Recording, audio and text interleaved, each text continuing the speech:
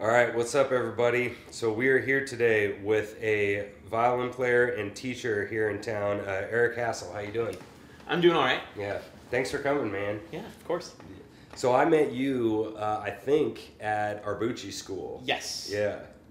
We were working with kids for all district orchestra auditions. Mm-hmm. Yeah.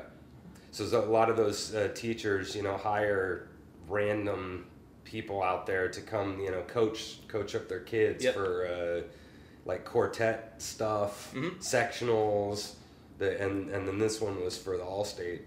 Mhm. What do you think about a lot of kids doing doing All-State auditions? You probably did that when you were in school, right? Oh yeah. Yeah. Oh yeah. I mean, it's part of the experience. Like I feel like Mm. if you take lessons, like Mm. that's something you should work toward. At least district orchestra, and Yeah. then if you've done well in that audition, then go on to state. Mhm. It's just part of the learning process and the Right. opportunities that you have, Yeah. taking advantage of them. Like getting into state's no joke.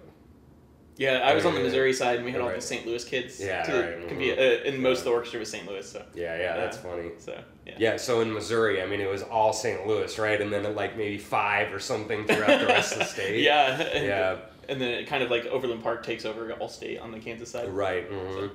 There's quite a few kids from Wichita. Mhm. They'll have, I'm sure. And a few Lawrence kids. Yeah, and maybe Emporia. I mean, there'll be, I'm sure, at least 10 or more.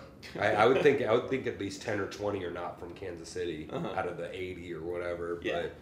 But yeah, I've always found that tough with so you have these kids that are not they're let's just be honest. I mean, they're not being New York Phil. You know, I mean, they're not going to do it. I've been playing. I've judged these auditions. Sure, before. yeah. I mean, I played since I was 3, and there's no way I'm making even Kansas City Symphony. You know, I mean, those guys are really, really good. And then there's all these teachers that want them to, or kind of / you're gonna practice these kind of making them do the audition music. Like, what do you think about that? About kids who maybe don't really even want to audition for the district music, and teachers who kind of make them do this audition. What do you think about that? So I'm going to relate this to myself, of course. Mm-hmm. My thing is I try to make my students do it at least 1 year so that they get the experience. And then if they don't want to do it after that, I give them a choice. I'm like, if you don't want to do it, then don't do it. But I want you to experience it. And for some of the kids, it is kind of stressful. Maybe they aren't as talented, whatever the case, or they just don't have the self-esteem. But the teachers who force them to do it, like, I understand they want the student to learn and everything, but I feel like that just adds a negative aspect to the teaching, and the kids may not like that. They may I just feel like it'll bring down their spirits, kind of, Yeah. So then, like, I mean, I haven't experienced this personally because I don't force my kids to do things typically, but I feel like there might be that extra tension, like that student kind of has in the back of their head, they're thinking like, oh, this teacher's making me do this, I really don't want to do it, type thing. And so that's where, because for instance, this semester I actually had a student, he was a freshman, and he's been playing since he was like 4. I went to school with his sister, and he's just much younger than her, and he didn't want to do solo and ensemble. I was like, what? Like, to me, like, all you do in private lessons is like learn solos. It's like, what's the big deal? And I was like, how about this? Do it this year, and then I won't make you do it if you don't want to in the future. He's like, okay, cool. He ended up getting a 1 at state. Like, he could play. Yeah. And so it was, I don't know. But, yeah, right.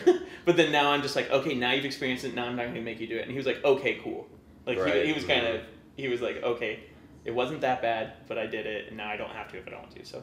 Yeah, because like, and so why, and so the next question is, why do you think the kids would view that as a negative? You said negative. Like, well, the teacher's forcing them to do something that they don't want to, and they've clearly expressed that they don't. Right. And they're kids. So kids, if they have kind of a, they get kind of, not throw a fit, but kind of that thing where they're just like, he's a jerk because of that one thing. Right. Well, the teacher forcing them is the one thing, but why do you think the kids don't want to do it? I don't know. Like it could be the excerpt stuff where When I was in school, I wanted to do everything. Yeah. So personally, I don't. But I don't understand it. But things that I kind of have gotten out of students is they don't want to be competitive, or they don't want to compare themselves to others. So for instance, that would be the all district, all state thing. Right. So I have a student, and they do on the Missouri side of Kansas City, they do an all district orchestra for the middle schoolers. So 7th and 8th graders get to perform. I think in Kansas it's just a recommended by the teacher type thing. And I asked one of my students, I was like, hey, you're going into 8th grade, there's all district orchestra, would you be interested in doing that? He said no. And I was like, what?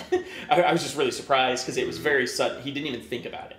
And I asked him, I was like, well, why is that? He's like, well, I don't want to be competitive with it. I was like, well, but can you be competitive with yourself? Like, can you have a personal goal with it rather than comparing yourself to the other kids? Yeah. And he didn't even think of that. Yeah. Because that was my thing. I was like, oh, I want to do this. I wasn't like, oh, I want to beat my friend so-and-so. Right. It was me. I wanted to, oh, I got second violin this year. I want to try to be a first violin next year. Right. And then my senior year, I remember my goal was to get into the top 4 or 8.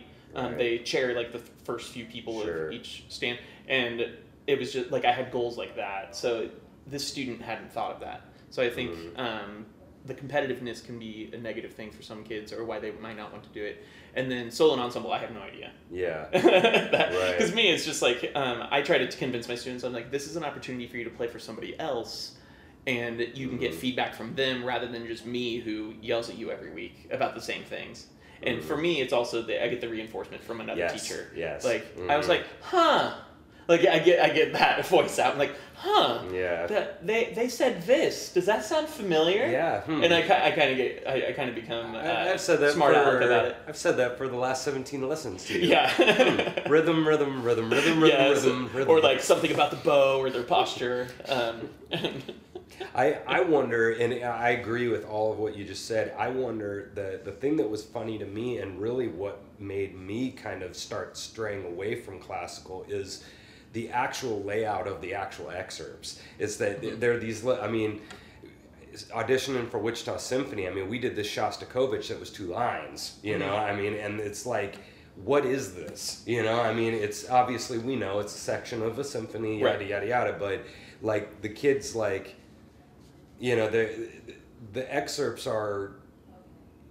they're lame, you know, I mean, they're not a song, right? And so that would be my argument of why this is so unprofessional. I gotta turn on this light. There we go. I would wonder why, if that's one of the reasons why the kids don't like to do the excerpts, is because it's not a song. You know, it's not a song. I didn't even think of that. I mean, like that's one of the reasons why I was kind of over after doing the Wichita State auditions, you know, I mean, Don Juan and Mozart something and Beethoven's Fifth and like, you know, and I have fun playing them because I understand what it is and stuff, but that, you know, so I wonder if that, so with that idea, I'm always curious how hard and what, like, the way the teacher comes at the student and kind of what kind of music they decide to give them, attitude-wise, how the teacher like comes at the student, how much technique do you give them, you know, like what, like, because I look at these excerpts kind of on the technique side, you know, of this, the purpose, to me, the purpose of doing the excerpts is to like play something that's ridiculously hard, you know, and what like for something like that of teaching, of giving them these excerpts, that even as a private teacher, like what is the purpose of giving them something like that? I don't assign it myself. Right. So for instance, with the all district and all state stuff, I do talk about technique that might be involved, but I've never assigned an excerpt to a student without having an audition to follow it.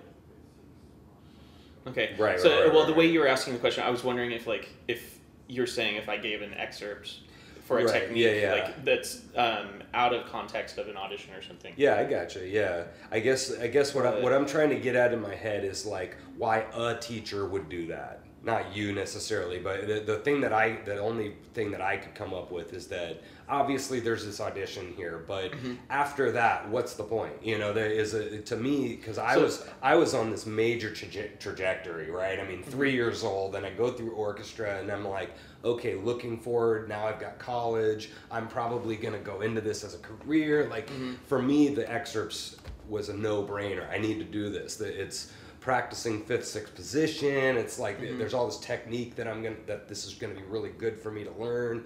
But there was an end goal at the end. Right. Teaching, playing professionally. I mean, so that's where I'm confused when we have a kid that is not going to go on that trajectory probably. Why would a lot of teachers keep drilling that kind of a thing? Do you understand what I'm saying? I guess just repetition. Like, they're just used to, if you're in high school, this is what you do throughout the year. So, like, you have the district excerpts, and then you have state right behind that, and then you start preparing for solo and ensemble. And if you're interested in youth symphony, you have youth symphony auditions after that. And, so is the question, why would a teacher give out random excerpts or force them to learn the district and state excerpts? Well, despite I'm talking about like so even forget the excerpts thing. I'm talking about more of a bigger question of like, when we're in a lesson, I'm sort of judging what's the purpose long term. Because I'm going back excerpts to it of teaching them this really, really high end classical music. Because again, I'm into like jazz and rock, and there's a whole nother part of music instead of just drilling these, this Shostakovich excerpt. There's like a that you could give them. Are you asking music about basic excerpts that you would typically find in a professional orchestra audition? So like Don Juan? Yeah. Or do you mean just the state and district stuff that high schoolers learn? I'm not even worried about the even excerpts. That's an example of like a really high-end classical music. Right. Like, that's more of the question I'm asking is where I'm kind of rolling around in my head is that when this kid's like, God, I hate these excerpts. I hate this. I would actually even rather do a high-end classical piece that I can like get done and feel like I've actually learned a piece, And so I'm thinking more on the motivation side for the student is where my head's been at for like 8 years. Is as a teacher, if I had the choice to give this kid these excerpts, first of all, that they're never ever going to play again, but they're learning all this technique, they're learning how to work hard for this really, really difficult project, or I could give them a bunch of really fun, like Irish music or something that they're going to like better.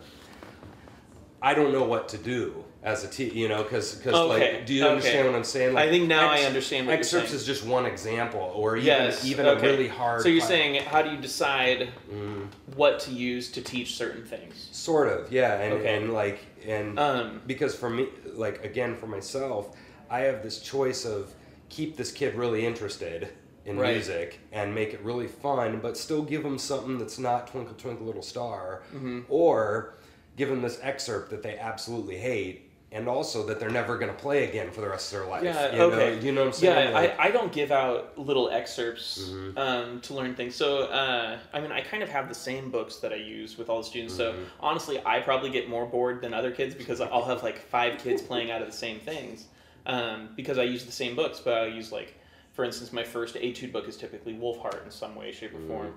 Either it's the early Wolfhart stuff, and then I use, I don't know if you're familiar with like all the opuses, but Opus 45 has 2 books. The first book is all first position. The second book is up to like extended third. So like they'll use extensions in third position or something. And then I'll go on to Mazas and Kreutzer and on down the line. Kreutzer, gross. I'm just kidding. I have a viola student on it, and I've never played it on viola, and I'm just like, this is terrible. Just because like viola is huge, and I'm a violinist. I will teach viola, but I will never play this stuff on the viola. Okay, but anyways, so I use all these same books, and within those, I know which techniques I can teach where. My big techniques are like some things with bowing. So first of all, I always want them to make sure the student can grip the string, and because that's important for sound production. Yeah. And so I'll have something where I'll teach them some kind of martelet or a slow bow exercise. So for instance, the first etude in Mazas, it's super slow. And it's whole notes, and I'm like, you're going to play this counting the 8th note. Yeah, right. So that they have to play each whole note as 8 beats. But they also have to get a crescendo and a decrescendo in there. So they're doing this, and this works on like their pronation of their hand so that they add pressure as they go toward the tip of the bow, all this stuff. So I use that. And then for certain techniques, so like if there's a lot of string crossings or something, there's multiple etudes to practice the circular motion so that and it's like, well, okay, you have string crossings, think of the double stop, and then do this. So like I'll teach them those little concepts. Right. And the thing is with those, they're so redundant. The etudes, because it's an etude, it's meant to be boring, so you learn a technique. I'll tell them you only need to practice the first couple lines, and the students seem so relieved when I tell them that. And if they need to keep working on it, then I use the next couple lines. Yeah. So like I'll do it that way, so they're not just practicing the first 2 lines. So you're basically a cheater. I'm just kidding. Yeah, you could say that. You could say that. I have a student right now. It kills me. Like laughing, like I'm just like, oh my god, you're crazy. He's super into violin. He's going to be a 9th grader in Lee Summit, and I'll tell him, oh, you only need to work on this page. He'll work on 2 other pages on top of that. I'm just like, who are you? Yeah. Like, and it's crazy. And I'm just like, oh my god. But I'll tell him to do something, and like he'll practice it wrong. Or like he'll practice it wrong over the time, and I'm just like, oh, I wish he didn't practice that. So those things come up. But so say that again. So I didn't ask that question very well earlier. So what I'm trying to get at is get a more handle on motivating my students, right? That's really what question I'm rolling into my head, and that's kind of the art of it, and one thing that I've been struggling with is how much fun and how much technique is always the balancing act, because you can give them, you can just drill Kreitzer all day, or drill these excerpts all day, or drill this high end, technique. I don't know if I motivate too much, but I try to not have it be a discouraging thing for the student, and that's where I only assign like 2 lines. Okay. Because if they have like a whole page of something that's really challenging, that's gonna make them not want to practice it, because it's overwhelming. Yeah. And so I think that's one way it helps. And honestly, I just kind of force them to do it. And if they can't get it, they have to keep doing it for me. And they're just I'm just gonna torture them during their lesson, basically. And I'm not mean about it, but I'm gonna make them. That's gonna be the majority of their lesson if they're not focusing on it. And I'm like, if you want your lesson to be different, you're gonna practice this. Or whatever. And they eventually start practicing it because they're like, okay, I'm sick of doing this. Right. But I guess I try to keep those less fun things at a minimum, and maybe that helps, because usually the kids really like the solos. I always play through a solo or something before, and I'm like, how do you think that sounds? They're like, oh, that sounds fun. And so I'm like, okay, great. And if they say, I'll be like, okay, we're not going to learn that, because if it doesn't sound interesting to the student, they're not going to want to practice it. Yeah, okay. So, but I'm only usually willing to do that like past Suzuki Book 3. Yeah. Like I make them play basically every song from 2 and 3 for sure, but like Book 1, depending on how old they are. Yeah. If they're in middle school, I'll usually start them at Etude, so that we're working on low 2 and high 2.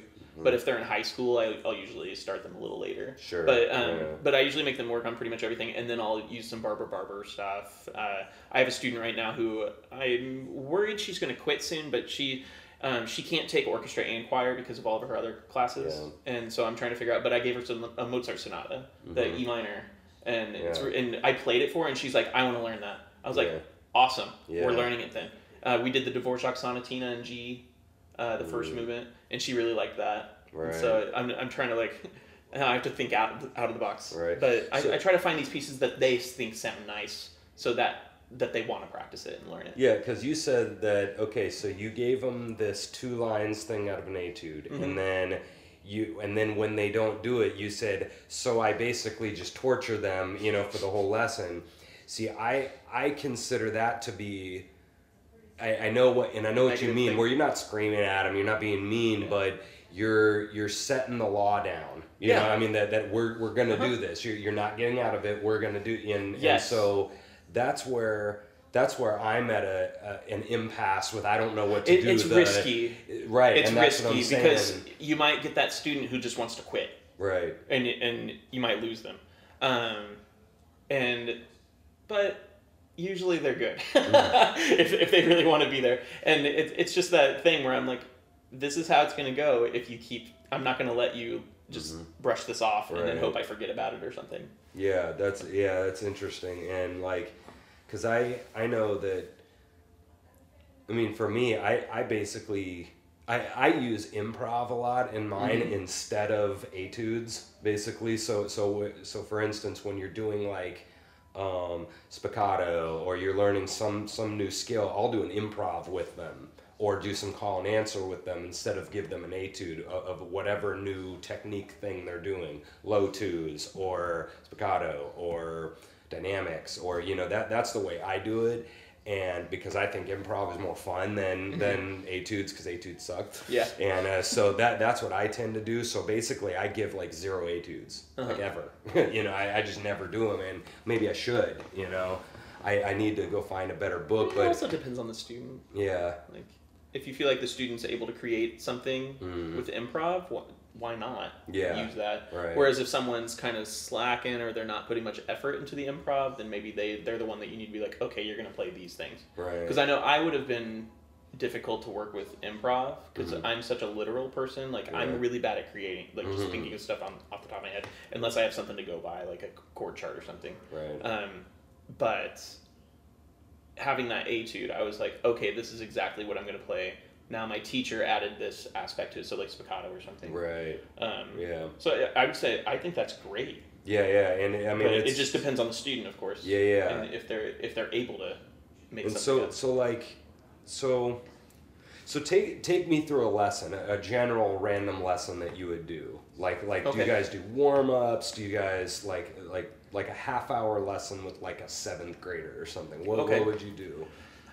So with my 7th graders, usually this is the time that they're supposed to be starting shift. So it also depends on the student. Sometimes I teach certain students because they're behind in school, but then I have the other kids who are ahead and they're really interested in things.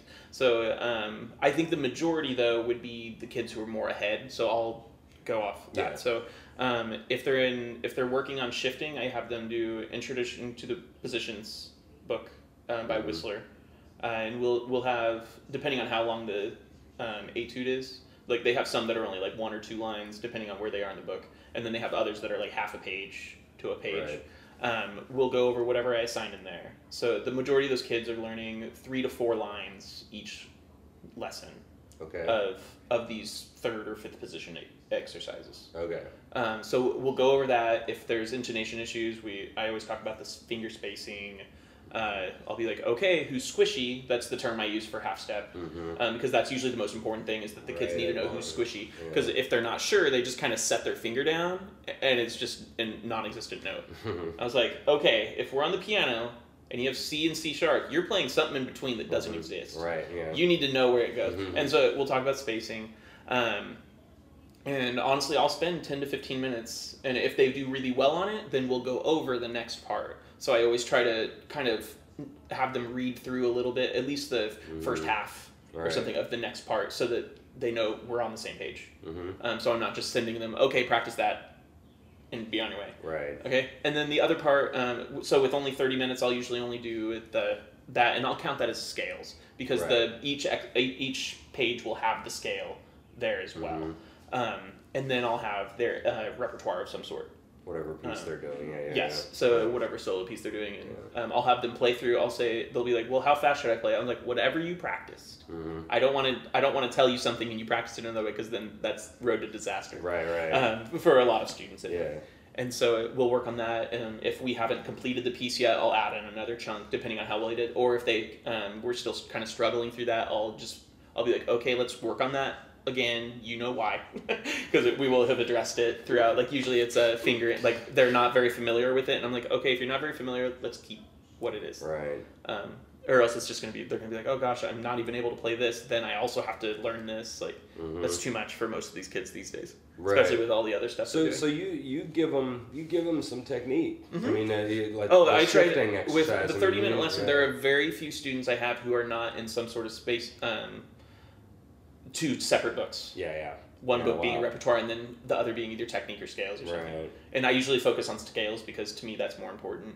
And I'm able to do shifting stuff with scales too, so I can figure things out. So in regards to that, my other question is, so posture is another absolute, for anybody who hasn't seen violin, it is ridiculous. It's something you just can't even, and this is where I'm at is again back to the kind of motivation question, is that, you know, how much do I drill this stupid technique and this posture, and then how much do I get onto an actual song so that they actually want to be in this lesson right now? Yeah. You know, it's always the teetering act, because they can't play. If they don't do all this stuff, like violin is not going to happen.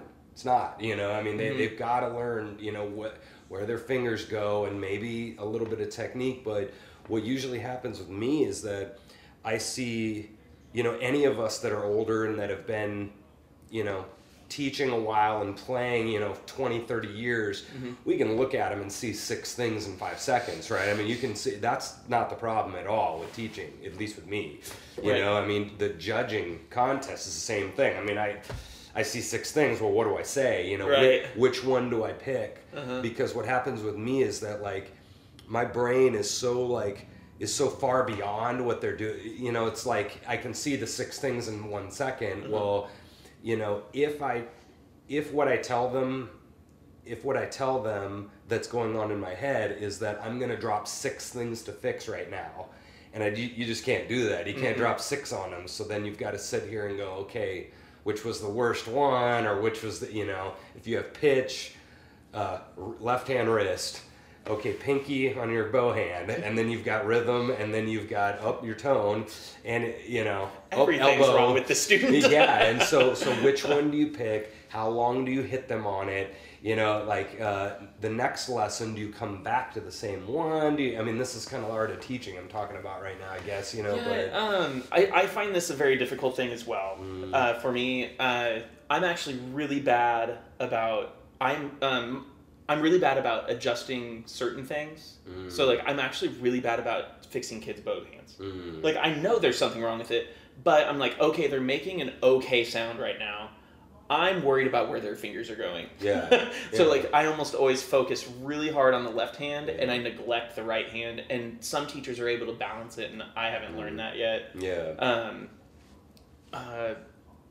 But I know that the best thing to do is always focus on one thing at a time until it's fixed. Because if you give them those 6, I mean, obviously you're not giving all 6 at once. Right. You can say something about all of them, but the one you want to fix, they're going to think about all 6, and it's just going to fall. They're going to fall over. That's really overwhelming. I mean, you're overwhelming. Yeah, it's really overwhelming if you're saying this, and they're having to think about all of them. And whereas some of my students, I just want their elbow away from their side. Yes, So I take my bow, and I'm sitting there,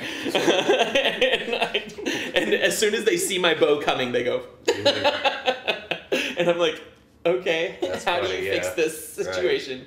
Right. And so, I mean... So that's your thing. Your one thing that, you know, might be a tendency, you know, is and we see this all the time.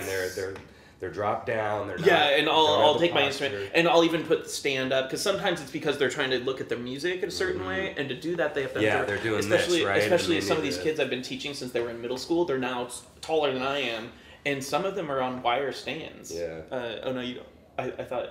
No, you don't have one. Yeah. And those only go, like, they're barely tall enough for me, and I'm not a very tall person. And you know.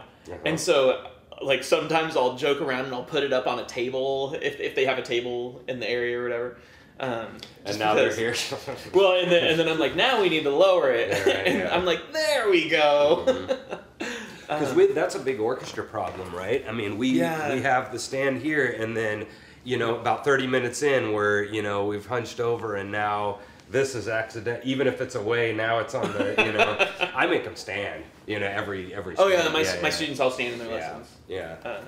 So that's kind of where, because my big thing is how do I motivate them, and I've come up with these 9 different things that you could, you know, different things, and one of them is deciding repertoire-wise what to give them, and then the second thing is kind of the how long do I hit them with the technique. And so what I've started to do is kind of not even make a goal, and I should make a goal, but in my head I've gone, okay, in the last 2 lessons, we've been hitting wrist down. So I'm like, I'm going to do that for another 5 weeks. You know, I'm going to I'm going to force this wrist down. I don't care what they say, you know, as nice as I can, but I'm going to kind of I'm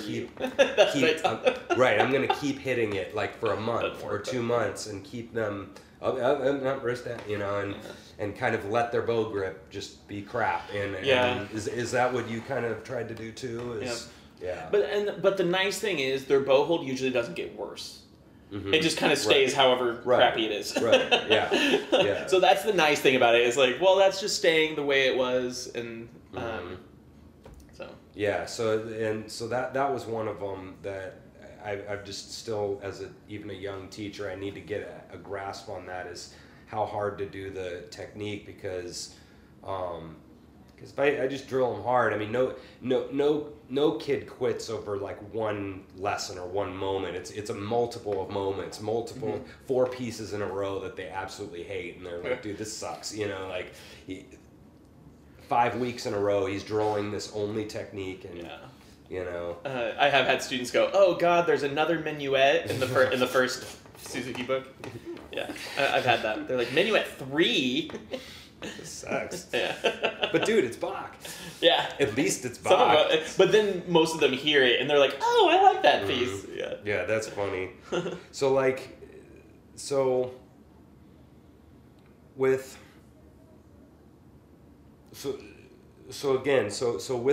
this idea of this technique, so you said that you might kind of sit there if it's a etude, and if it's a certain student, you might kind of go rogue on them and just make them.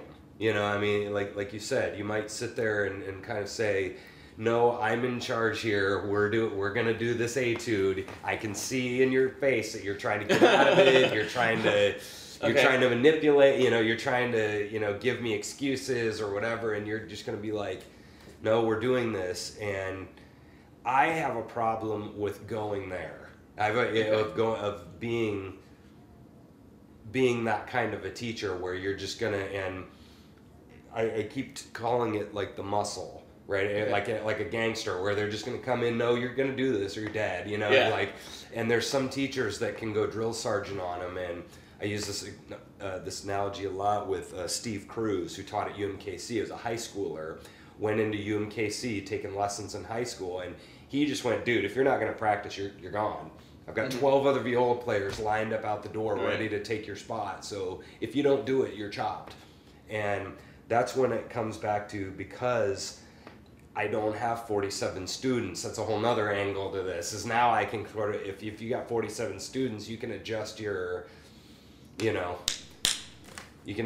attitude on them, because if 4 drop, I mean, you still got like 42 students or something, you know, like, is that part of this process too? Because you need the money, so you got to like just put up with their crap. I mean, is it like, you know what I mean? I do. Okay, so I'm fortunate enough. I've gotten to the point where I don't care if I drop a student, because I'm in the 30s. Yeah. Like, I have plenty of students, but I mean, I don't have like a wait list or anything. It's not like kids are waiting to have study with me. Like, I'm just fortunate. Like, the teachers have been like, oh, you should contact somebody on this list. And luckily I subbed in Lee Summit, so the kids are like, oh, Mr. Hassell, I know who he is from substitute teaching. So I have kind of relaxed with some students. I'll almost take away the technique stuff because I just know they're not practicing. I'm like, okay, I'm just going to take your money, basically. And I mean, that sounds horrible. It's what it is. Basically, I just kind of get nice. And I'm like, okay, that was okay. I'm still kind of I'm honest. I'll be like, well, that was not very good, but you can do this to make it better. Type, you know, like the students in like Suzuki Book 2, I just started making her do scales to fill time now. Yeah. And like, I was like, you're not going to practice this. I know that. Your dad sits right there, and he obviously doesn't care that you don't practice, because we talk about it in the lesson. And she's honest about it. Right. And so I was like, well, I'm just going to make you play things then. Because I mean, that's what the lessons have turned into. She's just playing whatever I tell her to play. She doesn't whine about anything. It's great. So I take away... for her. Yes. Right? That's literally what it becomes, I'm practicing with her. Yeah. So for instance, she's doing a piece out of Suzuki Book 2. I'm like, okay, we have this extended 4. It's the Gavotte by Lily.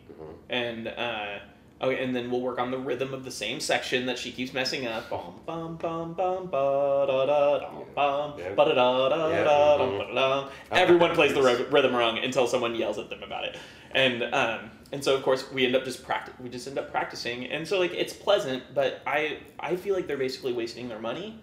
But I'm gonna work with her, just because. Right. So you're obviously adjusting to each student. Yes, I very much so. In that case, some students I push them to do things because I know they can. But this one, I can't really read if she's motivated enough, or if she just likes the idea of having extra violin time. I don't know. Right. And so I have adjusted. Yeah. That's literally what I've done. Right.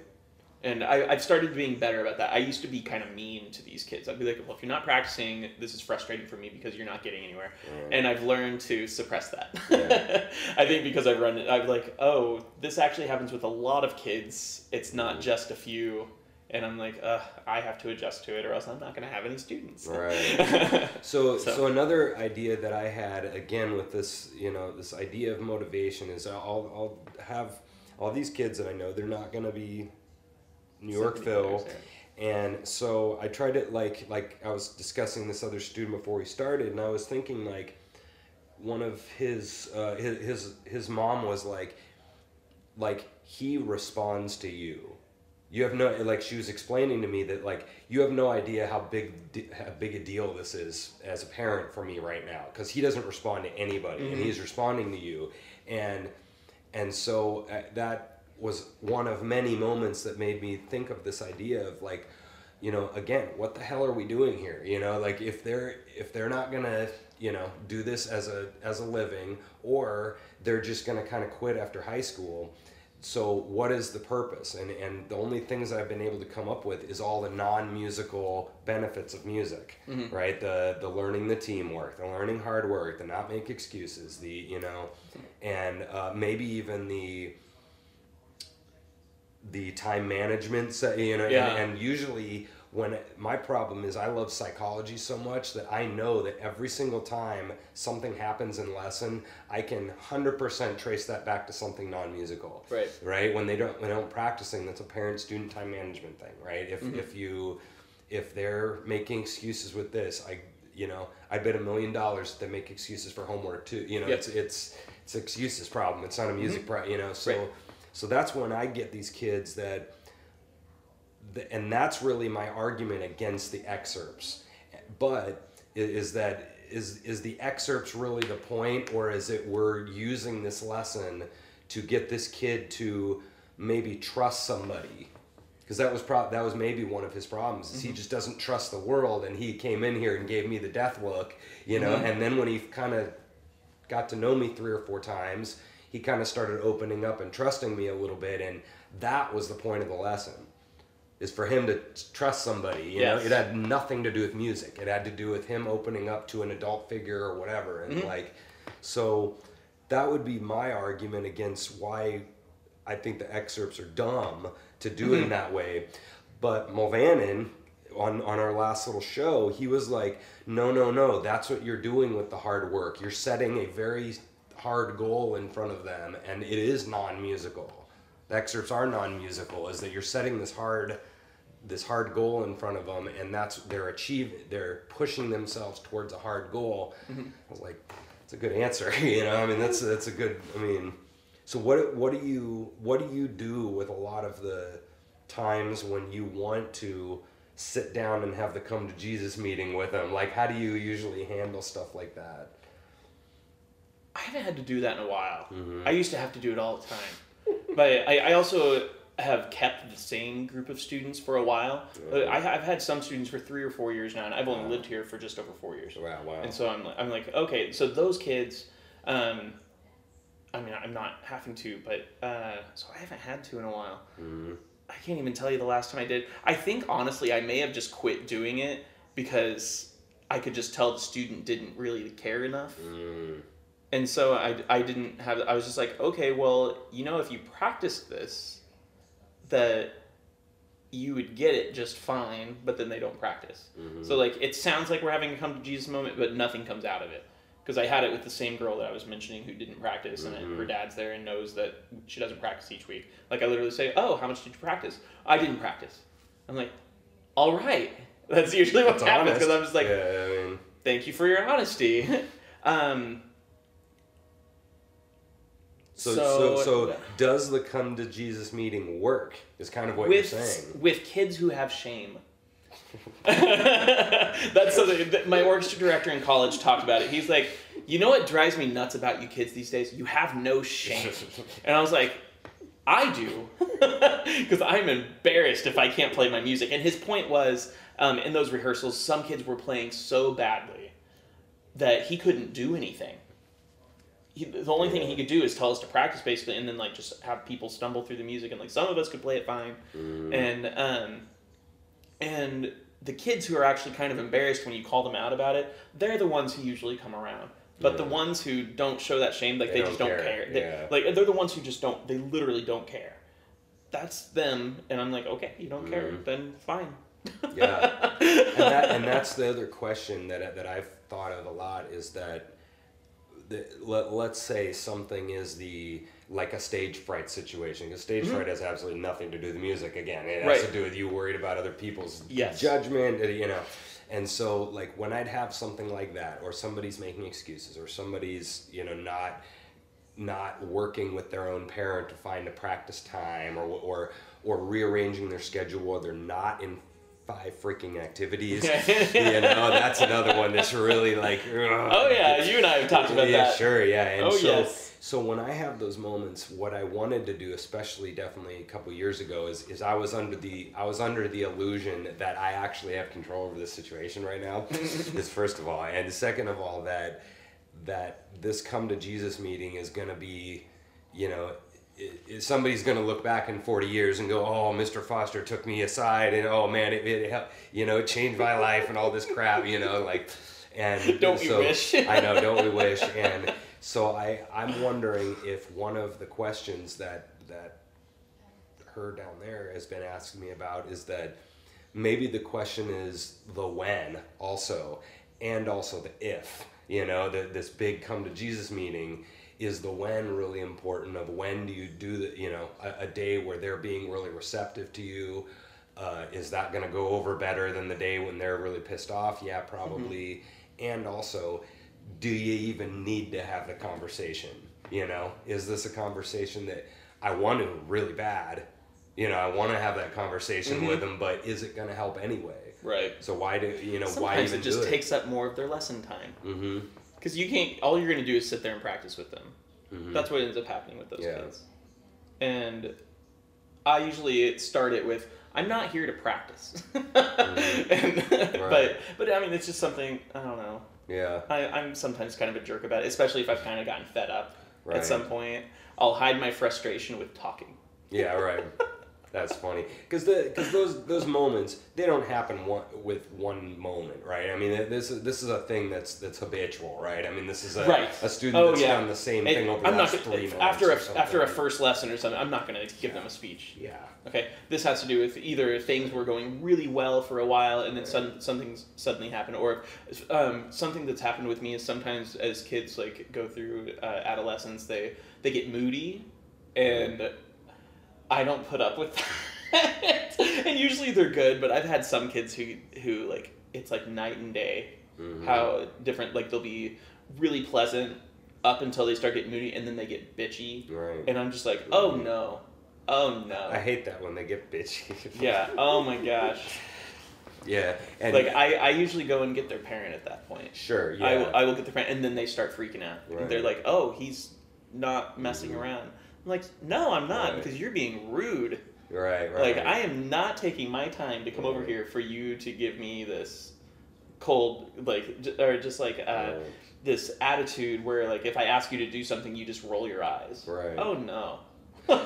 Talk about parents for a second, because what I've tried to do is because I'm going to their houses and their mom is right there, not in the room with me, but for sure after the lesson, like I go have, almost not really a mini parent conference, but almost every lesson, because they're right there, you know, just telling them how they're doing, yada yada.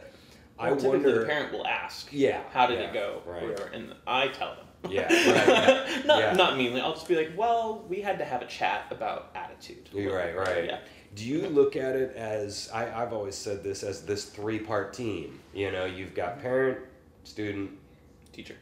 You know, and I think a lot of parents look at it as this is a 2-part team, you know, teacher, student. No. And then they, you know, go off and get on their email, and I don't blame them. They've been busy. Some people are totally busy all day, and they need that extra half an hour to not go crazy during their day. Their half an hour babysitter teaching violin. Is that what we are, as babysitter? In some cases, yes. Yeah. Oh yeah, I've run into that. Very much. So like, have you had any like major issues with any parents, or parents that were like ridiculously awesome that were? Honestly, more really awesome. Yeah. Like, I've had parents, for instance, actually this week, one of my students, I've had him since he was in 4th grade. I've had him 3 years. Mm-hmm. And he's also kind of going through adolescence, so he's kind of getting moody, but he's a super talented kid. I push him, and I'm like, I'm making you do it this way because you can. Yeah. Other kids cannot do what you're doing. Yeah. But sometimes he struggles with practicing, but the mom will actually take responsibility a lot of times. Yeah. The mom, she'll be like, we didn't practice a lot this week. I'll take responsibility for that. I didn't really push it a lot. It's summer. I get it too. Right. And I was like, well, I don't want him to practice all the time. Right. Like, just a few times. And this kid's talented enough that he can practice very little and get by really well. And he's just that fortunate. And but I do have some of those parents, and then I have other parents who they do absolutely nothing. I mean, they're not like cold to me. Like, they'll be like, okay, well, we'll have a chat, but I don't think they ever really have a chat with their kid. They just tell me they'll do that to make it think that they're putting effort toward it, and I'm just like, whatever. We'll see if anything changes. So have you ever had the you tell them, you know, so maybe, you know, if you guys want to, you know, you can, you know, kind of encourage him at home to practice, and then you get that glazed over look from the parents. They're like, you mean like me do crap? You mean like me do work? Dude, I've had that before while I'm doing, that's in the middle of my come to Jesus meeting where we're all sitting there together, right? And then, you know, and they're kind of like, you know. I have to do something. They're not even mad at me. They're just like, they're that, this guy thinks like, deer in the headlights. I have to do something. Going to Mizzou in Columbia, there was this really amazing Suzuki teacher. Mm-hmm. Or there is. Sorry, she's still there. And she actually makes the parents sign. I don't know how she does this. Mm-hmm. They sign a contract. The parent has to be at every lesson, and the parent has to practice with the student. Yeah, that's what we had with Suzuki, teacher. Yeah, and this teacher's studio, I went to one of her recitals. I was like, oh my God. Every single kid had this in their bow hand. Usually, you're lucky to get this instead of this or whatever. And every single kid, though. And I think it was just such a high expectation, but she had a huge studio for such a small town. Yeah. And I don't know how she does that. But I also have never asked her. Right. I just asked her. I was like, "Oh, your parents work with your students?" She's like, "Yes, I require it." I was like, wow. See, because I've only had maybe 1 or 2 students total in all the students I've ever taught. See, that's the core of what I'm trying to get at. See, that right there is what I call the muscle, right? She goes, no, you're gonna do this, right? You're right. If you're gonna, but she's one of the, from me, but she's one of those teachers who the parents want with their kids because she has such a great reputation, and it's Columbia. It's such a small town. She's the only Suzuki, only serious Suzuki teacher like that. Because she has her master's in Suzuki pedagogy from Colorado, at Boulder. So that's what I'm getting at, is that and that's obviously what I would eventually want to. I mean, our reputations are not even close to the same right now. She's older. She has a studio built up, and because of her numbers, but also I wonder, and this is maybe something that I know that you and I talked about a couple years ago, is the idea of you, right when they set in there, I mean, before they even get to the lesson, you've set a certain expectation with your pricing, right? You've set a certain expectation with this little sheet that you give them, the student will be expected to da da da, and then they sit there and sign it, and they, you've set this expectation before they even start the lessons. And I think that's something that I probably need to start doing. What do you think about that? Like, before the lessons even start, you've set this idea of what this is going to be. I think that is easy to implement later when you are more comfortable, like as a teacher. And what I mean is, like, with your numbers, like, because that can also drive away people. They'll be like, oh, you want us to do all this stuff. Yeah. Well, this isn't what we were bargaining for. So I guess it could be risky in that case. But, I mean, you can pull it out and be like, well, you said that you would do this if you're going to remain in my studio. Right. Or else you have to find another teacher. Oh, you mean later when you have more numbers. Not later in the students. Yeah, not later in the student, but later when you have numbers, yeah. because it sounds like you're saying like that initially, when they're about to start studying with you, this is the expectation. Right. And then I have expectations from lesson to lesson. I'll be like, next time I expect you to be able to do this. Sure. I've been telling myself to do that a lot more. So I can be like, this is what I expect from this. Write it down for them, and then hand it to you have an actual goal. Have you ever had it like the kids keep a notebook and all of them lose them? No. Yeah. Every one of my kids have lost them, and so I quit doing it. So I just write all over their music, and I hate it because I run out of space on something, or there's not enough space to write in the first place. They don't look at it. That's that what too. To me. They never lose it. I'm that smart ass who goes up to the music and say, "What did I write there?" And they're like, "Huh?" Like they're totally oblivious to it. And I'm like, "What did I write?" And they're like, "Huh?" Like they're like just totally like, "You wrote something?" And I'm there. I think they think it's for me. In general, they think, and that there's a little bit of truth to that, because I need to look. I can see why they could think that. I don't know what I gave you last week. I have a lot of students. That's part of why I write so much, because right. I've gotten to the point, like, I used to be able to remember every single thing I was working on with every student until I got to like in the 20s. Right. And now I'm like, oh God, what are we doing? Or some kids progress. Right. Some of my kids have progressed really quickly. I can't keep track of what they're working on. I'll be like, the last thing I'll remember, I'll be like, oh, you're not working on that anymore. Oh. Right. And all you need is a little reminder, right? I mean, you just need barely And usually as soon as they start playing whatever it is, I'll be like, oh yeah, that's why. Right, that's funny. Yeah, man, I don't know. I mean, this is, this show is a little bit to give other people advice, but it's also for me to kind of think out some stuff too, because I just don't know if I'm probably at this moment in general is with giving them this certain kind of repertoire. How much technique am I just drilling the crap out of them with? Setting up concerts, talking to the parents, all these things that could motivate them. I'm trying to find a good way to do that, and I just wonder if I'm, because it feels like I'm going too hard on them. Like, it feels like that I'm doing these come to Jesus meetings like every 2 lessons, and I'm doing them probably too much, and so that's why it feels like I'm going too hard on them. But then I hear all these other teachers, and I'm like, oh my gosh, I'm like easy, I never do anything, but it's not because I couldn't and I'm not willing to. It's not that I don't know how to do it. It's like I'm purposely choosing not to. I'm purposely choosing not to just every single lesson drill them on 3 technique. Okay, your pinky on this hand, and now curve your thumb. And I'm saying it sometimes, but I'm just purposefully not doing it because again, I want them to like it. But I know that part of my motivation is like when I play a song really good. And that's my other thing with little kids, is that everybody's been urging me with the really little kids is use more games, make a little, I've heard this belt idea, like the karate belts, like black belt, blue belt, and so you get to these different levels, and then they get their new little blue belt, and it's so fun, and like, I'm just like, this is lame, to me, I'm like, dude, play the song great, and you're going to feel great. But you've got to do that other stuff. But then for me, I'm not motivated by that. I'm motivated by, I want to get that C sharp perfectly in tune because that's what the song's supposed to sound like. That's why I'm motivated. Yeah, but they're not, so I'm like, Even in the public schools, it's all about games. Because I think that one of the schools I've subbed in has had this like belt system for like, And what it is, I think the band teacher uses it, and it had to do with like what techniques that student had accomplished. Right. Because they had done this many, they were a red belt. I don't even know. Right. Whatever. And and then if they had mastered all of them, they were a black belt. Right. Or whatever. And I think that's something that some kids like because they have more of an understanding of their progress. Because if they know like there are 5 levels, they're like, oh, I'm at level 1. Oh, now I'm at level 2, you know? Right. So whereas like just being like, oh, that note's out of tune, that doesn't really, they'll just be like, oh, he's going to yell at me about that again. Yeah. I don't know.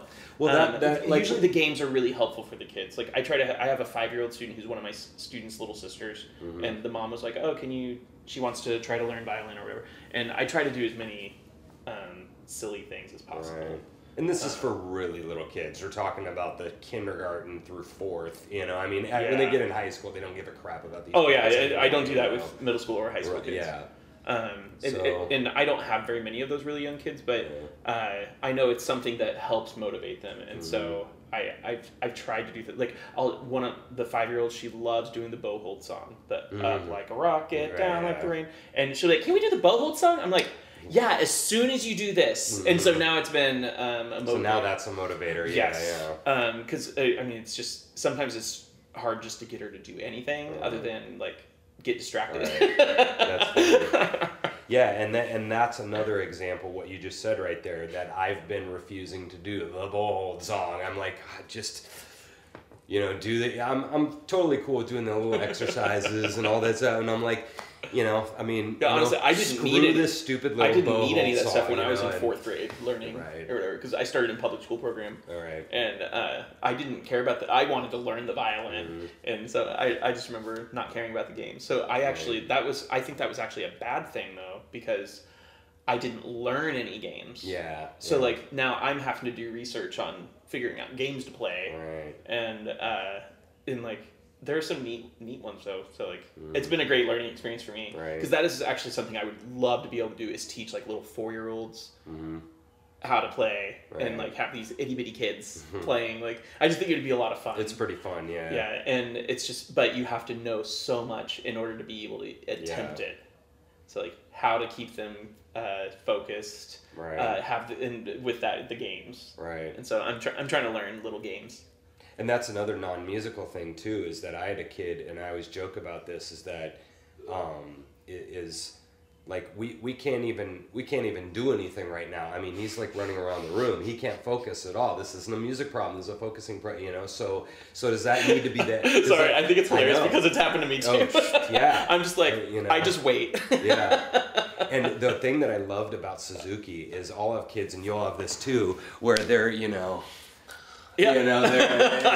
I'm like, oh, so this is why we do our stuff, and that's why with the 5-year-old, I have a board that she stands on, and she's obsessed with it. Yeah, like she cannot play her violin if she's not on her board standing. Right. So that's the one thing I was like, oh, this is a positive thing. Maybe I should make one of those and then bring it to every lesson. I know for us, we just took a box. Her mom orders everything from Amazon, so we cut off one of the flaps of the box, and I let her draw on it. Right. I drew like the thing, like the feet. Things that needed to be clean, but I let her decorate it. She loved it. So you do that as an exercise in a lesson. Yeah. That was the lesson. Yeah. Was making your box. Was creating that box. That's fun. That's cool, man. And one of my students, I was telling you about him earlier. I made him do solo and ensemble. So he started when he was 4, and he remembers his very first lesson. All he did was color. Right. Or whatever. Yeah, that's funny. And I know I'm with that too, because I started at 3 years old, so that all that crap I don't remember any of it. I've never remembered not playing. I didn't even know what a violin was until I was like 10. but what you were talking about is as a teacher having to go back and look for that stuff, and that's definitely with me because I don't. I actually ask the student every once in a while, I'll be like, "Do you remember games or anything?" He's like, "Yeah, we played a lot of games." And he was in like a formal Suzuki studio or whatever. They had group class every week, and and he memorized every song. He can still play every song through like book 6 or something. Yeah, wow, that's cool. Yeah, so he's really good. we could sit here for forever. Right. We've already got an hour and 20, which is amazing. Oh, wow. I know, I can't believe that. So last big question here. What's your opinion of like ear playing in general? Playing by ear? Yeah, because we do a lot of sight reading, obviously, in orchestra and classical in general. What's your... Honestly, I'm terrible at it. Mm. Even with all the ear training and stuff we had to take in school, I'm still terrible at it. I'll arrange music for weddings, and sometimes I'll have to listen to YouTube, and I don't have perfect pitch, but I have my relative pitch is okay. Mm-hmm. And usually I can tell if like a student's playing something out of tune, and by the intervals, but like playing by ear, I have very little opinions about it because I'm so bad at it. Mm-hmm. But I think it's great when like the same student I've been talking about, he will listen to something that he really likes and he's like, hey, and he just plays it. Yeah. And I'm just like, and like I'm very jealous of these people who can do it so well. Right. And I think it's a great thing to be able to do. Mm-hmm. So like I praise it for sure. Yeah. But unless it gets in the way of reading music. Right. That's the one part where like some of these kids, like this kid student, the first thing I had to do, even though he could play like Accolade Concerto, so he couldn't read a note. Yeah. Because he was so by rote and he had such a great ear, he didn't have to. Yeah. And so now I'm making him learn things on his own. Like he's one of the students I won't necessarily go over something in a lesson. I'll be like, you need to learn this. Yeah. And he's actually gotten really a lot better with rhythm. Right. And understanding where the note is. Sometimes he needs just a position reminder. He won't need a fingering or anything. He'll just be like, oh, it's that note. But then he knows by listening what the pitch should be, because he's really good about listening to all the. So he's really big into youth symphony. Like his big thing, he's obsessed with all of his youth symphony stuff he does. So he's been in academy for a few years now, and whenever the excerpts come up, he always listens to the pieces. Not just like a recording of the excerpt. He listens to the whole piece. Good for him. And he actually really likes the pieces and stuff. So it's really neat. Yeah, that's really cool. Mm-hmm. I know I'm always back and forth with that, because with Suzuki, I mean, I didn't read till 4th grade. You know, I mean, I was, you know, and I know, you know, tooting my own horn, but you know, I was sitting there in like 5th grade, and I'm like, Silent Night, oh please, you know, just, you know, and then I'm like, oh no, I started on the wrong note, and I'll start on a different note, and then Silent Night again in B or instead of A, and like, so that ear training, you know, ear playing is like breathing to me right now. You know, I'm just really good at, but my sight reading is, you know, pretty, you know, I can do it, you know, obviously, but it's something that you have to have if you're going to play an orchestra. It's just, you can't, you just can't. And that was one thing with me, because because I'm so bad at playing by ear, I always just read the music. And I remember even in 4th grade when I first started learning, I was reading them as notes, not like 3 or 2. 2 on D, 3 on D. I was actually reading G, F sharp. Yeah, wow, good. And no, and I think that's why, honestly, not to toot my own horn or whatever, I'm actually really good at sight reading. Yeah. And I think that's why, because I was exactly the opposite. Yeah. I was you had to tell me how to do it type kid. I couldn't just figure it out. And you weren't staring at numbers the whole time.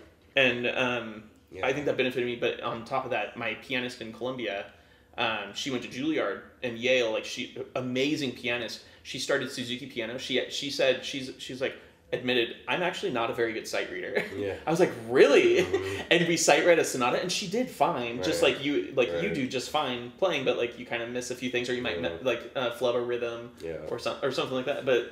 But she said one thing she can do, and maybe you're in the same boat. She can learn music really fast. Yeah. And so. And that was one thing. Whereas me, I kind of depend on my sight reading for some gigs that I do or whatever. And sometimes it works, but other times it makes me uneasy because I haven't really looked at the music. Yeah. Like I'll be a little nervous, you know. Right. So yeah, I don't know. You know, I know today we talked a lot about kind of motivation, because that's something that I'm really obsessed with right now, because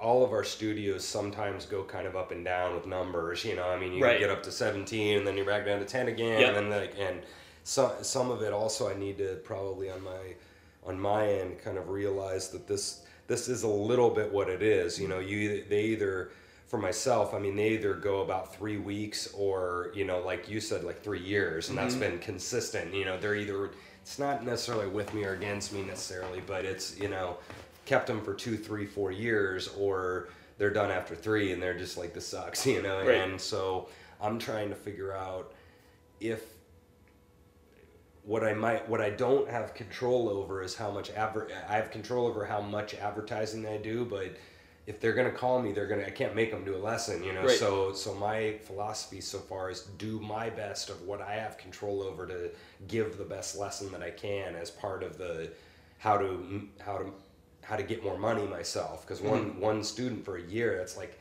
$800 to $1,200, you know. I mean, so it's like, and so I thought about how much some of the parents spend on this. I'm like, oh god. Yeah, and that's what happens, at least with me, is that when I get a student that works, you know, that sort of cares and they sort of kind of practice and they listen to me, they go from like below middle of the pack to second chair like every time, you know, within a year. I mean, it's like clockwork. And so when I get but I'm wondering if I'm not really special in any way. It's just when any teacher gets a student that works really good, then they do that. I've realized so maybe it's mostly, I think, students, because like if someone went and saw every single one of my students perform, they would see a huge range in kids. Like,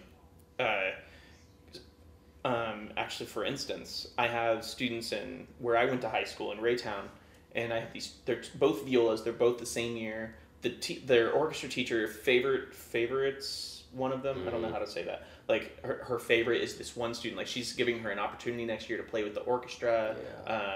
This little DeBarrio Hervery, and she was like 5th chair all district, which really surprised me, honestly. Like she was playing well, but I couldn't believe that she did that well at districts. And so she's been really successful this year, and she got like a 1 at state on her solo, whereas before she had never been to state, and this is her junior year. And then this other student who's the same year, she freaked out. And like every time she played in front of somebody else, she was playing way better than this other student, for instance. But she freaked out in front of the teacher when she was playing, and like forgot how to play 16th notes is what it was. And so the teacher actually texted me and was like, hey, I think you picked the wrong piece for the student. I'm like, how out of 30-something kids do I pick one wrong piece for a kid who they can't learn? And it was Hofmeister Concerto. She was playing great in her lessons. I was like, oh man, this is going to be awesome. Yes. Yeah. I was like, this is going to be awesome. Totally freaked out. Played horribly. She sight read it better than she played it at districts. And I was like, this is why the teacher thinks you can't play this stuff, because she's freaking out. And I was like, because I was worried that she was going to think that I was terrible or whatever. It's like, but have you seen all these other students? I know. Like, I know. Like we usually have a pretty good judgment of what the student, because we're experienced enough. And that was stage fright. 100%. Right. Oh, this was 100% stage fright. Even the duet, they were playing great in their lesson. Since they both study with me, I work with them on their duet as well. And they were playing great. And then every time the student had 16th notes, totally freaked out. And you couldn't even hear any of the notes. I was like, oh my God. Like, I was just like, I can't believe this is happening. Because in the studio recital, she's totally fine. But then suddenly and I think it has this teacher. This is something I've been thinking about a lot, because I really like working with the student, because I can't believe what she's gone through in the 3 years I've had her. Like she's gone through she's in Kreutzer now. She's my only student I've ever had in Kreutzer, at least as a high schooler. And I think the teacher at school is getting to her. Because she sees her 4 times a week. She only sees me once a week. And I just feel like this teacher is just ruining it for her. But the thing that I like is she still really likes viola. She's even talked about playing in like a community orchestra when she's out of school, because she knows what she wants to do in college. Like she's like, I want to go into biology. I was like, oh, cool. That's awesome. Like you could always play in a community. She's definitely good enough to play in a community orchestra. Or something. So you think it's her in front of this teacher, and that's what the issue is how the teacher's been treating her. The teacher, at school. And also I think it's also other than, I don't know what it is about studio recitals being different, but maybe it is the teacher, but it was at solo and ensemble, and also district orchestra. She got this way. She freaked out in the audition. I was like, she should have been up in the just as far as this other girl. And so I can't figure it out. Yeah, it's because but I think that the teacher is definitely the reason with the solo stuff. Yeah, sure. Like the concerto stuff. Yeah, I wonder if, because like in the actual audition, the teacher's not there. And that's what's confusing about it for me. But that is a school thing though. And this other thing is that your stuff is not. And so she has and she played the first page of sonnets. It's the expectation. Like she played really well. It's got to be the expectation, because the district orchestra, it's like more that this student is projected that I'm doing this for the teacher. Like the teacher wants me to, or the teacher is going to think worse of me with and this. That's something I've worried about. I wonder. Yes. I wonder if that's what's the linkage there is that it still has to do with that teacher. Yeah. And I found this out because the teacher, I asked my student about this, and my student said the teacher told me this piece is too hard for me. That's what the teacher told her. And I was like, I wanted to yell. Right. Because, no. See, I just kept convincing her, right. trying to convince her, right. that no, this piece is not too hard for you. Right. In your head, you think it's hard, right. but you're playing it great. Right. Like I was telling her, like she was playing all the 16th note passages, all the broken thirds and stuff right. coming down. I was like, no, this is great. Like I can hear every note. And then suddenly this teacher said that, and in performance, in her lessons she was still fine, but in performance it turned to shit. Yeah. And I was just like.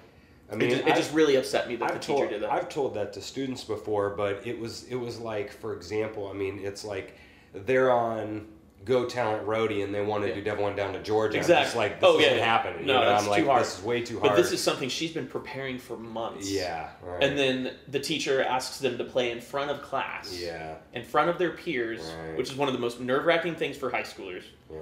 And that's when she's like, oh, I think this piece is too hard for you. Because under pressure, she screwed up. Yeah. And it was pretty rough. It was like a totally different person playing the piece for me because of how bad it was versus how well she played in her lesson. And that's another thing again with this motivation that I always need to keep remembering is that when all of us have had this. We remember like a sentence the teacher said like back in freaking fifth grade, and now we're 50. Exactly, and that's why I think that this teacher, because the student has had her since 6th grade, and she's now going into 12th grade. Right. All these years she's had the same teacher, and that teacher said that one thing, and I just felt like it completely discouraged her. Yeah. And it pissed me off beyond. Yeah, and I haven't taken that into consideration lately when I first got into town, and like I said, I wanted to do these, 6 come to Jesus meetings within the next 8 lessons, and I realized that I'll always do the stuff of, I'll list out all the reasons why I know they can do this, but then I'll accidentally forget the sentence, you can do this. It's like, if to me, I'm motivated. Too much negative without one positive? It's even positive. I'm giving them positive. Oh, man, I mean, all this song has is this, and you've already done this before, and I'll give them all this stuff, but then I won't tell them the, I know you can do this line. It's like the last line of it. And so to me, I feel like I'm being motivating, but to them, it's just a lecture. Yeah. And so maybe that's what all the good I'm trying to do there, what they've left this lesson with is that I just got this big lecture and this was lame and a drag to be in this lesson right now, even though I'm trying to be motivating. So it's like, turds. Yeah. Kids. I hate turds. But anyway, well, cool, man. Well, definitely, that's, definitely, but there you go. I don't know. Right. That's the show. It's been Erik Hassell and teacher in town, and we'll be back next time with keep up the good work, obviously, and we'll be back next time talking about some other stuff with some other person, talking about stuff on KC Music Talk. So there you go. Thanks for coming, man. Yeah, man. Yep. Thanks for having me. Yep. Have a great night, everybody. Take it easy.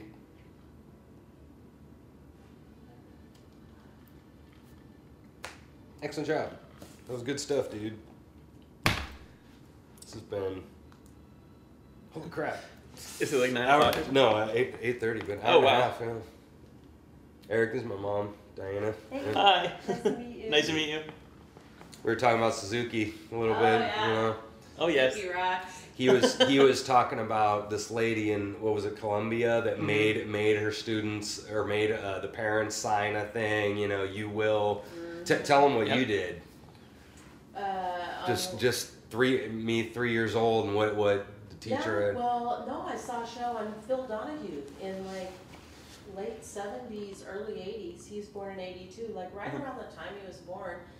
And I was like, wow, because I'm an educator. I have a undergraduate in elementary ed and a special ed master's. Oh, wow. And so I was like, oh my God, I love this. And we grew up in a family band, so we had a big music background, and I sang and all that. So I knew I wanted to see if the kids were interested in music. I wanted them to do that. So anyway, I looked up what it was about, and I mean, at that time it wasn't as prevalent or known about in just the common folk, and so I found a public school teacher that went and got her Suzuki training and started doing private lessons. So she got out of public school, so I contacted her, and so we started him at 3, and then his brother on cello at 4. Rob started on violin.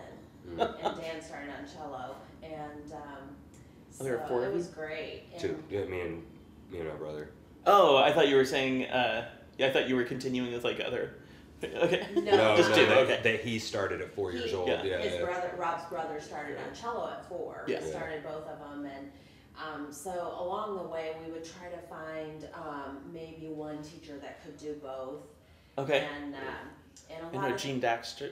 Sure, yeah. I said from her 4th grade. Yeah. Oh, so you switched over to Dexter because she could do beginning violin, and he was still, it wasn't a beginner. But you were saying that you brought those tapes home, right? Yeah, and you listened to the I tapes. brought the tapes home, and I did a lot of research on and I just loved it, so I did all the research on listening to the tapes and all the activities, and then of course if you're a parent that likes music, then you playing some and attending and sitting at the lessons, I'm all about that. Yeah. So then I could really help with practicing at home because I was there taking notes, seeing what they were supposed to do and all that. See, but you had a lesson. You had a violin in the lesson, right? So you're literally playing in the lesson with them. Right? Oh, wow! Dude, I think this lady just makes you like be a little hands-on. Sure. During the lesson, as opposed to just observing. The reading and the real stuff that I'd heard is the best is if the parent has a full-size violin and tries to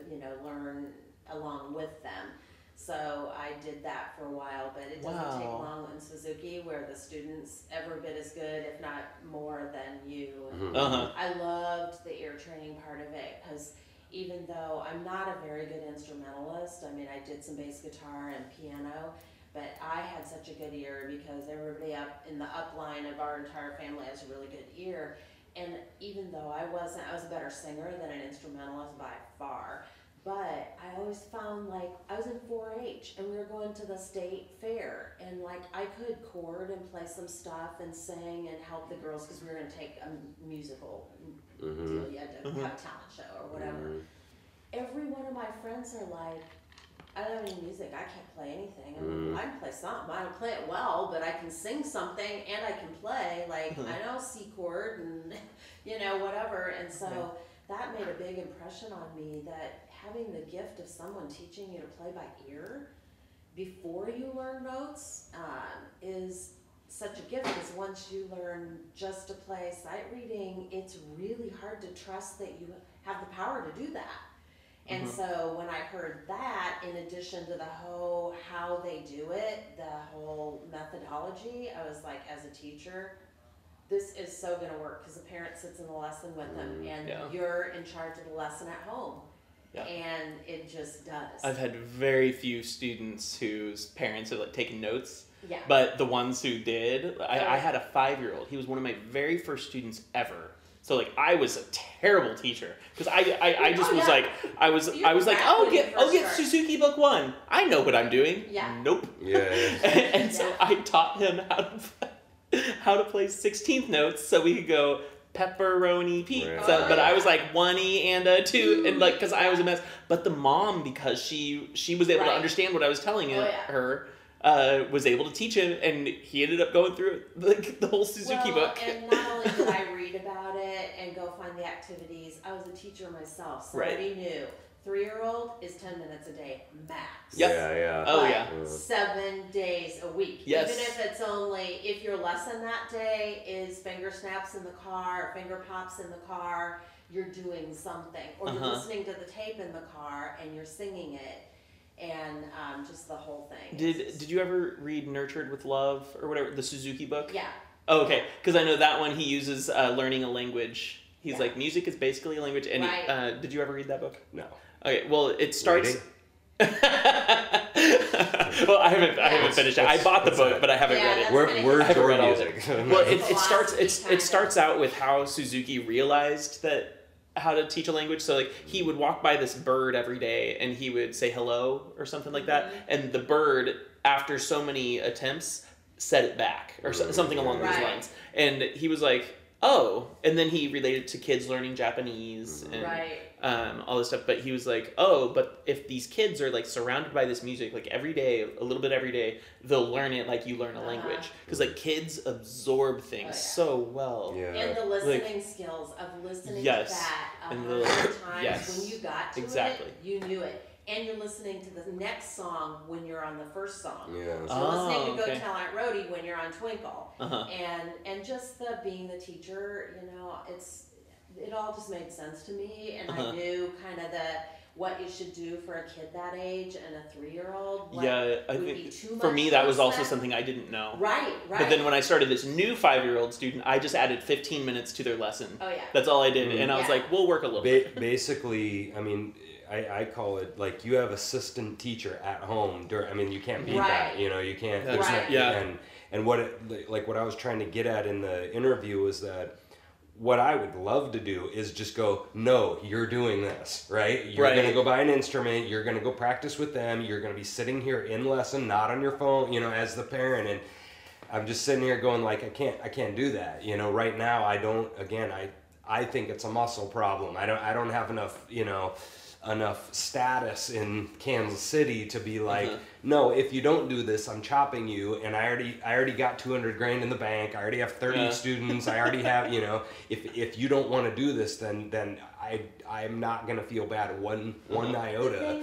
But I don't have enough, you know, kind of muscle to do that, to demand this of the students. And so that idea is throughout my entire lesson. I mean, we talked for an hour and a half about all those little decisions of should I force them to do this, because I know they should and I know they're going to benefit from it, but if I do this, then I'm risking them quitting at every single moment of the lesson, and, you know, like so. I personally think there's more stories about adults that said, I took piano lessons, I quit, I wish they're always talking about their mom and dad, made me stay. Well, the child usually makes it so horrifically awful for the parents that they finally give in after 3 years. But how would you think it could ever be successful when most of those parents weren't a musician? They just want their kids maybe to be more rounded. And I'm going to have my boy actually do piano lessons in addition to his sports. But you drop them off at the music teacher's house, you pick them up, and you say, go to the den and practice. You don't even know what practice means. Like as a teacher, well, first of all, I was a musician, but as a teacher, I knew that if we sang Twinkle, Twinkle, and I'm showing him, that's a higher note. I know that the visuals to get for a 3-year-old, you just make it a game. You just make it a game. And you sing it with them, and you model, and you make it really fun. Okay, we're going to play this game. What 3-year-old's not going to want to play a game? Exactly. And what child doesn't want undivided attention from their parent? Are you kidding? Are you kidding? So that's... You know, in my mind as a teacher, piano lessons would only work for about 10% of the kids who ever do piano lessons, because the parent doesn't go in there and, you know, granted, when they get older and they're supposed to practice for an hour, and you don't have an hour, we're all working and whatever. But for a 3-year-old, you should be playing with them anyway. So if you wanted them to do piano, which they don't necessarily suggest at 3, but usually like more like 6 or 7 just because of everything. Physical. Span and all that. But Suzuki has 100% chance of being successful because of high parent involvement. The parent knows exactly what they're supposed to do because they sat in the lesson. And they know. Now, maybe they won't do it, why they're paying for lessons, and then not ever promoting that. I don't know what their agenda is. But irrelevant of the ear training, even if you just keep all the parent stuff, dude, you can't beat that. Yeah. I mean, that's would be the ultimate, and right? So I mean, the parents at home, the the parent. classical world, because I grew up in a country band, and I was really into pop because I was, the Carpenters and all the '70s stuff. But I knew exactly when I got there and realized what they mean by the, first chairs and the, what the whole orchestra thing was about after doing Suzuki for 12 years and all that. I knew exactly why the ones in that circle were in that circle, and why a lot of them were Asian, and why about 90% all did Suzuki. That's exactly why they were in there. And they had high drive, and they had some innate ability, and they had some genetics, of course, all that. And parental support, parental support, and people that could afford lessons and kept up with that. And now my kids never begged to not be in, plus it's a pretty big self-esteem booster when you walk into 4th grade and you're playing Gavotte from Mignon, and they're wondering what they're going to do with you. Yeah, they're wondering, what is he going to do? We're renting instruments and learning the names of the strings. In the first, Was that with Libby? Yeah. Okay. But that was a pretty big self-esteem booster that not only are you the best in the 4th and 5th grade orchestra, or 6th, you're getting to do a lot of cool things, and you're being asked to be in the primo stuff or in youth symphony. Tell them what Libby told you. Oh my God! So we start in 4th, and of course, I can only hunt and peck on that piano without just playing some stuff by ear and just chording, but. So I would a lot of times sing whatever and he played treble and I was soprano, so I could easily read treble clef. I'm not very good at bass clef because I'm just not. You don't have to read it. And I'm not fast, at it. But, so anyway, we go and she's like, we need to work on sight reading. Oh. And because his ear was so good. Yeah. And he's like, the song. I start on a note, I'll get it. I started on the wrong note. Yeah. Especially the simple things the 4th graders were playing compared to what he was playing at Suzuki books. And so she's like, okay, we got to work on this. This is how we're going to work on it. You're going to get an etude book, which I didn't know what that was. But went and got an etude book. She goes, they have no melodies. He has to read it. Don't you dare sing any of it to him, because if you sing one little line or you'll hear it and just play it. 1 second. Play it on the piano, play the easy notes and whatever, then he's got it. So don't do that. And it wasn't very long, but I'll never forget getting, both boys going to contests, somebody doesn't show up. And at that point, they're like, come over here, Mary Lou Jones, and she's like, MJ. Listen to this. Oh, she was at South, wasn't she? Uh-huh. Oh, okay. She's like, listen to this. I was there. I heard it. Listen to this. Don't say a word, because we have like 5 minutes. Listen to this. And they go, and he joins the quartet, and they get a 1. And I believe that was on viola, and you had just started on viola like 3 months earlier. I'm like, you're going to contest in a quartet on your viola?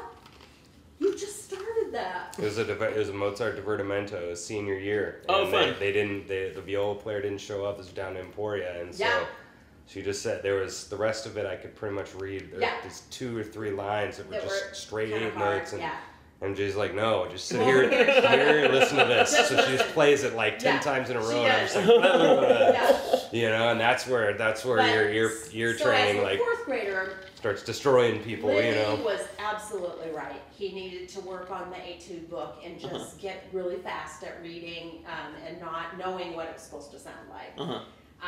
But later, doing all the improv he does now all around town at jams and this and that, then it's quite the asset.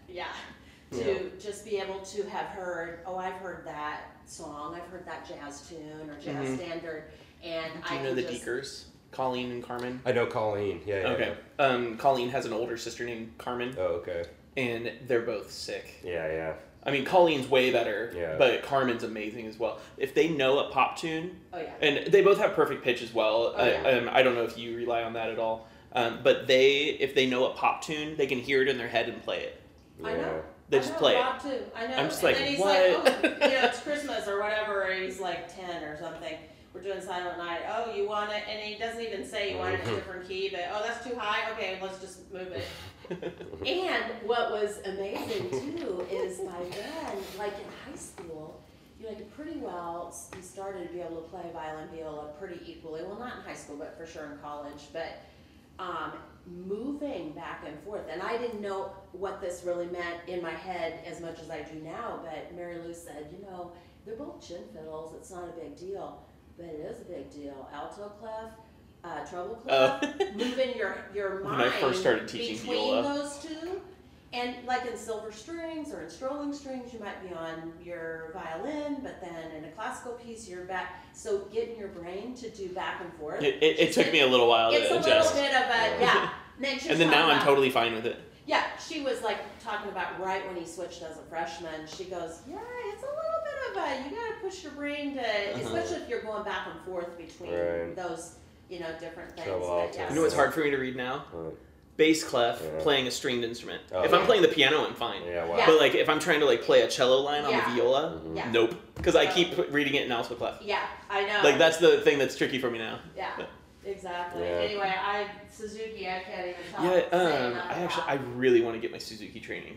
I know, like really badly. I do too. I at least want. I for Rob at least to want to have do because in Ottawa, I've heard great things Yeah, about some of the people that go in there in They're the summer. big one That's in the one the. we always heard about, even from Iowa. And They're the all big over one in the people Midwest. with- Yeah, Ottawa's the huge one in the. Is it about Sorry. 6 weeks in the summer?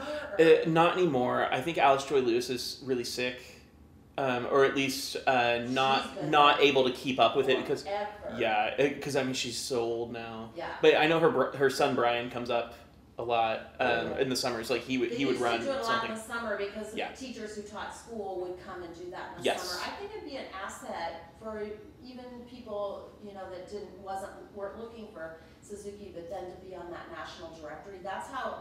I don't even care about the directory. I care about the teaching techniques. Yeah. Oh yeah. Because that's the part where I wish I had more variety. Yeah. And one of the things they teach, they're like, you need to identify if they're a visual learner, an oral learner, or like I forget what the third one was that they described. And they say just by how the student looks at things, you can tell those things. So one of my friends, do you know Joanna Davis? She used to be at Pleasant Ridge. Right. She's a good friend of mine, and she has through book 1 or book 2 training or something. She gave me all of her notes, and one of the first things it says, they're like, oh, if they're looking up at you, they're oral, I think, and if they're looking down, they're visual. I forget, like if you're like talking to them, you can tell just by where they're looking. That's interesting. Well, like I forget what the different things you are. probably remember some, but I don't know how long did you do Suzuki before you moved to more of a traditional teacher, maybe through elementary? That was 4th because we were done with Yeah. Decker or whatever her name was at 4th, and then 9th I started doing lessons again, but I had done orchestra, I was in orchestra all the way through. So one of the things Rob said is because he started so young, he doesn't really, I can tell him more about what the 3, 4, 5, 6-year-olds do in Suzuki, but 3-year-old's not going to remember how the whole thing worked, but Well, I don't even remember learning when I was in 4th grade. I know, yeah. I don't remember. And I didn't take lessons till high school. So I would say that the big thing for me, I know I'm scared of sight reading, but a lot of people are scared of ear. Well, the baseline skill is call and answer. That's all it is that you listen to something and then you play it. That's the fundamental thing of all of Suzuki is just listen, play. Mm-hmm. And so what I would say is definitely I'm not a Suzuki teacher. I definitely use all the books, but I'm just doing a lot of call and answer with them at the beginning as our warm up. Instead of the shifting exercises or instead of the scales, I'm doing call and answer with them to get that ear training as a supplement, to obviously I'm not doing certified Suzuki training, but that's how I kind of do the best of both worlds, is do a whole bunch of sight reading on their pieces, but then do a massive amount of almost every single time doing call and answer with them, and so they're still getting that ear training, by 6 or 7 in Suzuki, you're not playing as many games, but if you're talking about the 3, 4, and 5-year-olds, you've got to play some games because that's how they learn. If you go to a preschool class and a kindergarten class, you are doing all kinds of clapping and, you know, gimmicks and things to get them to kind of get what you're trying to even put down because their language isn't developed yet and all that. That's what I could understand very well being a special ed teacher and an elementary teacher about the little kids. I've always taught little kids, but they've got it figured out, I am telling you, on every level, on how to motivate kids from the renting the instrument, not getting it out right away.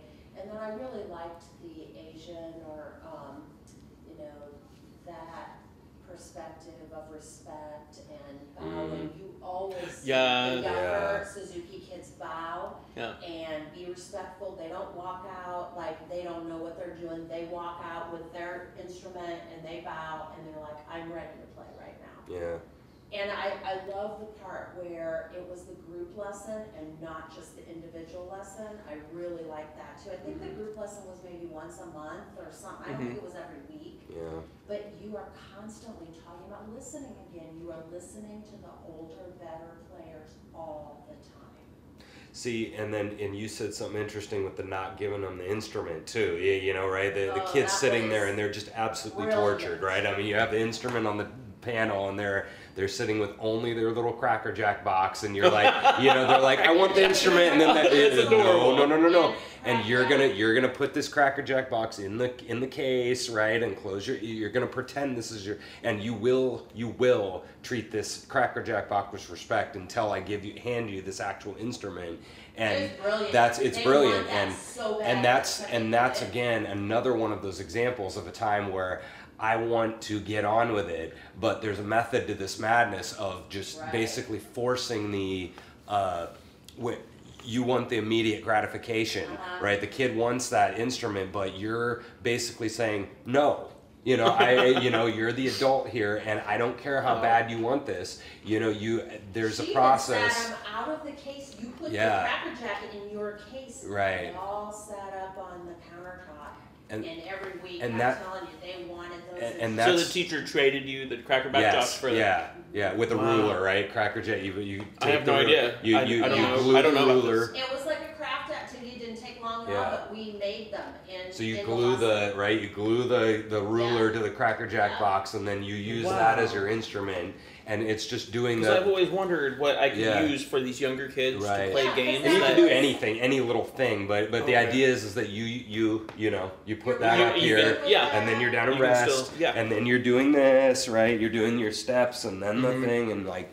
But what I was trying to get at on the show is that I want to know from people if I can just buck up and charge $50 a lesson, and they'll come. You know, you build it, they'll come. You know, or I up my rate to $30 a half hour. Right, and or the same thing with this moment where do you just say, no, this is what the lessons are. You're not getting the instrument yet. We're going to keep doing our finger taps and the bow exercises, but you're not getting this instrument yet.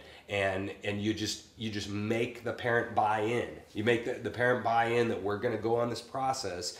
And the idea is it the idea that the ones that go with me are going to be gangbusters when they get done, and if they don't, they just, this isn't for you, or do you try to meet them halfway is kind of what I've tried to do, is Suzuki, they don't go the halfway. You're going to do this. You've signed a contract. The parent will go home. You will be in the lesson. You're going to do the Cracker Jack box. You're going to... has such a reputation that you're also attracting a different kind of parent. Yeah. I don't mean that in a bad way.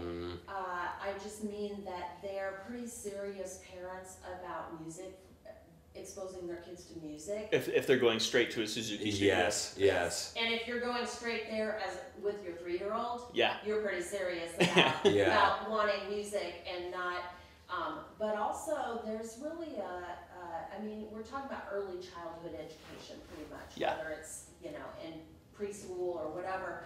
So if you're trying to teach 3 to or even let's say 4 to 7-year-olds. it's a different thing than if you have a high school degree. I mean, you just have to know you have bow parades. It seems stupid. It's not stupid to a 3-year-old. Bow parades. Like, bow parades? Yeah. What do you say? Yeah. Kindergarten pencil was that the Cracker Jacks with the ruler, that's the facsimile of a violin. Right. And a kindergarten pencil, because it's a little bit bigger for their fingers. Oh, And yeah. So You're doing and we're parading around. Everybody's doing their bow parade. and that seems really hokey. But to a 3-year-old, that's great. That's not hokey at all. That's really fun. Sitting there by the hour and just, just getting your bow position. That's boring. You're going to get a boy to do that. See, these are the things I want to learn about. I know. The bow parade. I know. I bet you my 5-year-old would love that. I know, yeah. I'd be and I'd get her sister in on it too. Insert of a pizza thing. Which is your thing, your box thing you were talking about.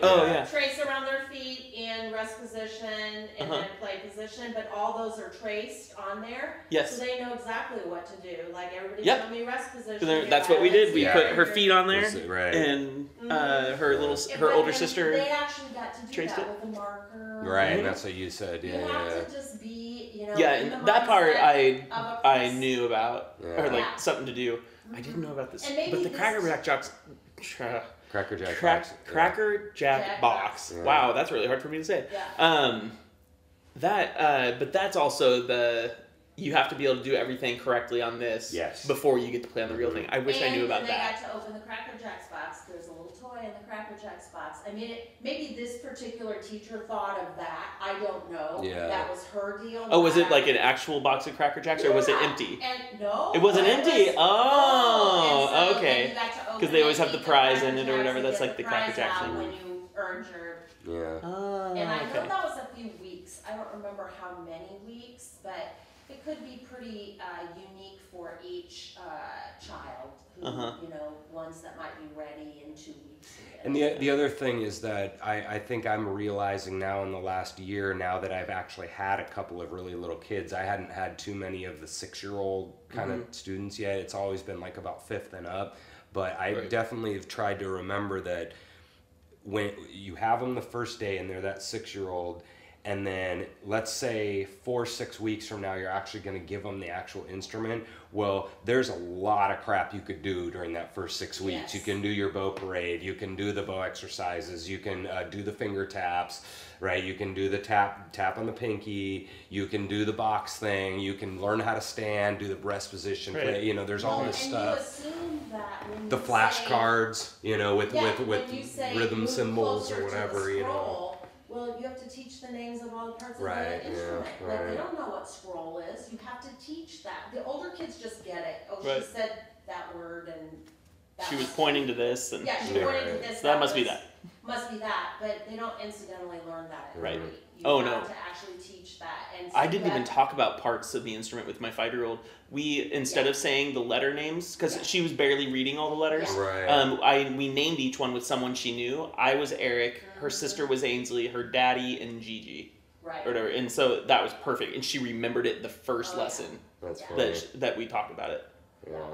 And And- so there's lots of those things that seem like they're stupid, but if you're saying closer to the, bridge or to whatever, and they don't even know what that is, they're not Right. gonna move closer Right. to that. They're not Yeah. going to know what that means. Yeah. They're just going to keep doing whatever they're doing, and Yeah. like, oh. And Yeah. like I told Rob, all these prepositions you'll say to the top of the bow, but they don't know top and bottom. So you didn't Yeah. realize they don't even know that concept. Yeah.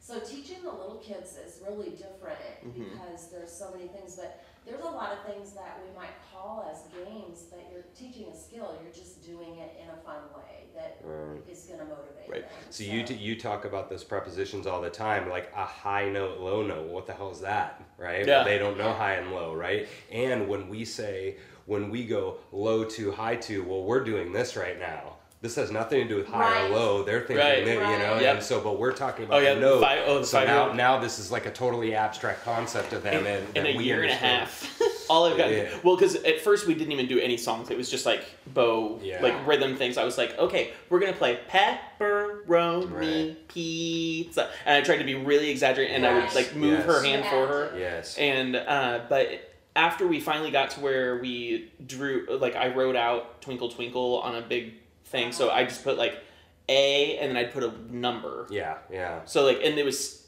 orange or red, whatever it was all A string, and then blue was all E string. And I was like, okay, which string is red or whatever color it was? So and she was like, Ainsley. Right. And then I was like, okay, and what's my favorite color? She goes, blue. So blue is Erik. And so like she totally got it, and I used numbers from there, and she learned Twinkle Twinkle. Every time she saw a letter, she would play Pepperoni Pizza. So you just did kind of so she's only learned 2 songs. You just did that and Mary Had a Little Lamb. You did kind of a like almost like a bastard version of Tab right there. You kind of made tab? It like how guitar players read tab, right? You're doing a different version of Tab before you get to the actual notation. Yes, right? Because she loves to color, and so I let her pick out all the colors. I was like, okay, we need 2 colors, one for Ainsley and one for Erik. She goes, okay, and so she would go pick out 2 colors.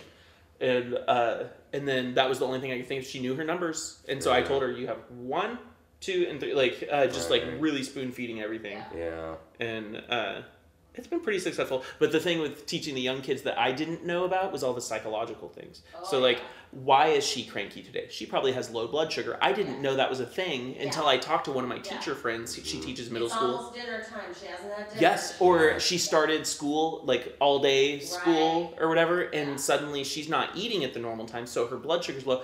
I didn't realize that kids get really cranky until this teacher said something. She was like, oh, she probably hadn't eaten anything.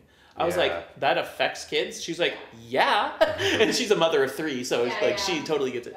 See, that's what I didn't. And those are things I didn't know. That's what I didn't think of too. Is that when you're wanting to go at them at that moment, you don't know what's going on. You think you know, but you don't know. I mean, they might get. I mean, they might be getting the crap kicked out of them by their dad or something. I mean, you never know what's going on. Right. Or a kid at school is bullying them, or they're hungry, or they just, or they're just tired. They're doing their like, teacher. This one burst out into tears because she was tired. Yeah, or their teacher cussed them out. I'm trying. Like through the tears, I was like, I think I broke her. Right. Because I was just trying to get her to play literally one note and say 1, 2, 3, 4. I was like, go 1, 2, 3, 4, and she's like, okay. Yeah. I was just like, and the mom was just like, she's exhausted. I was like, oh, okay. Like I just had no idea. With you, yeah, exactly. And to do with you. And I was just glad that the girl wasn't mad at me or anything. Yeah. And I was being as patient as I could. Like, I wasn't being mean. I was just like, okay, something's going on. Right. And it turned out that they had a late night, and then she had to wake up for school. Right. Yeah. And a big thing and she's only 5 years old. Kids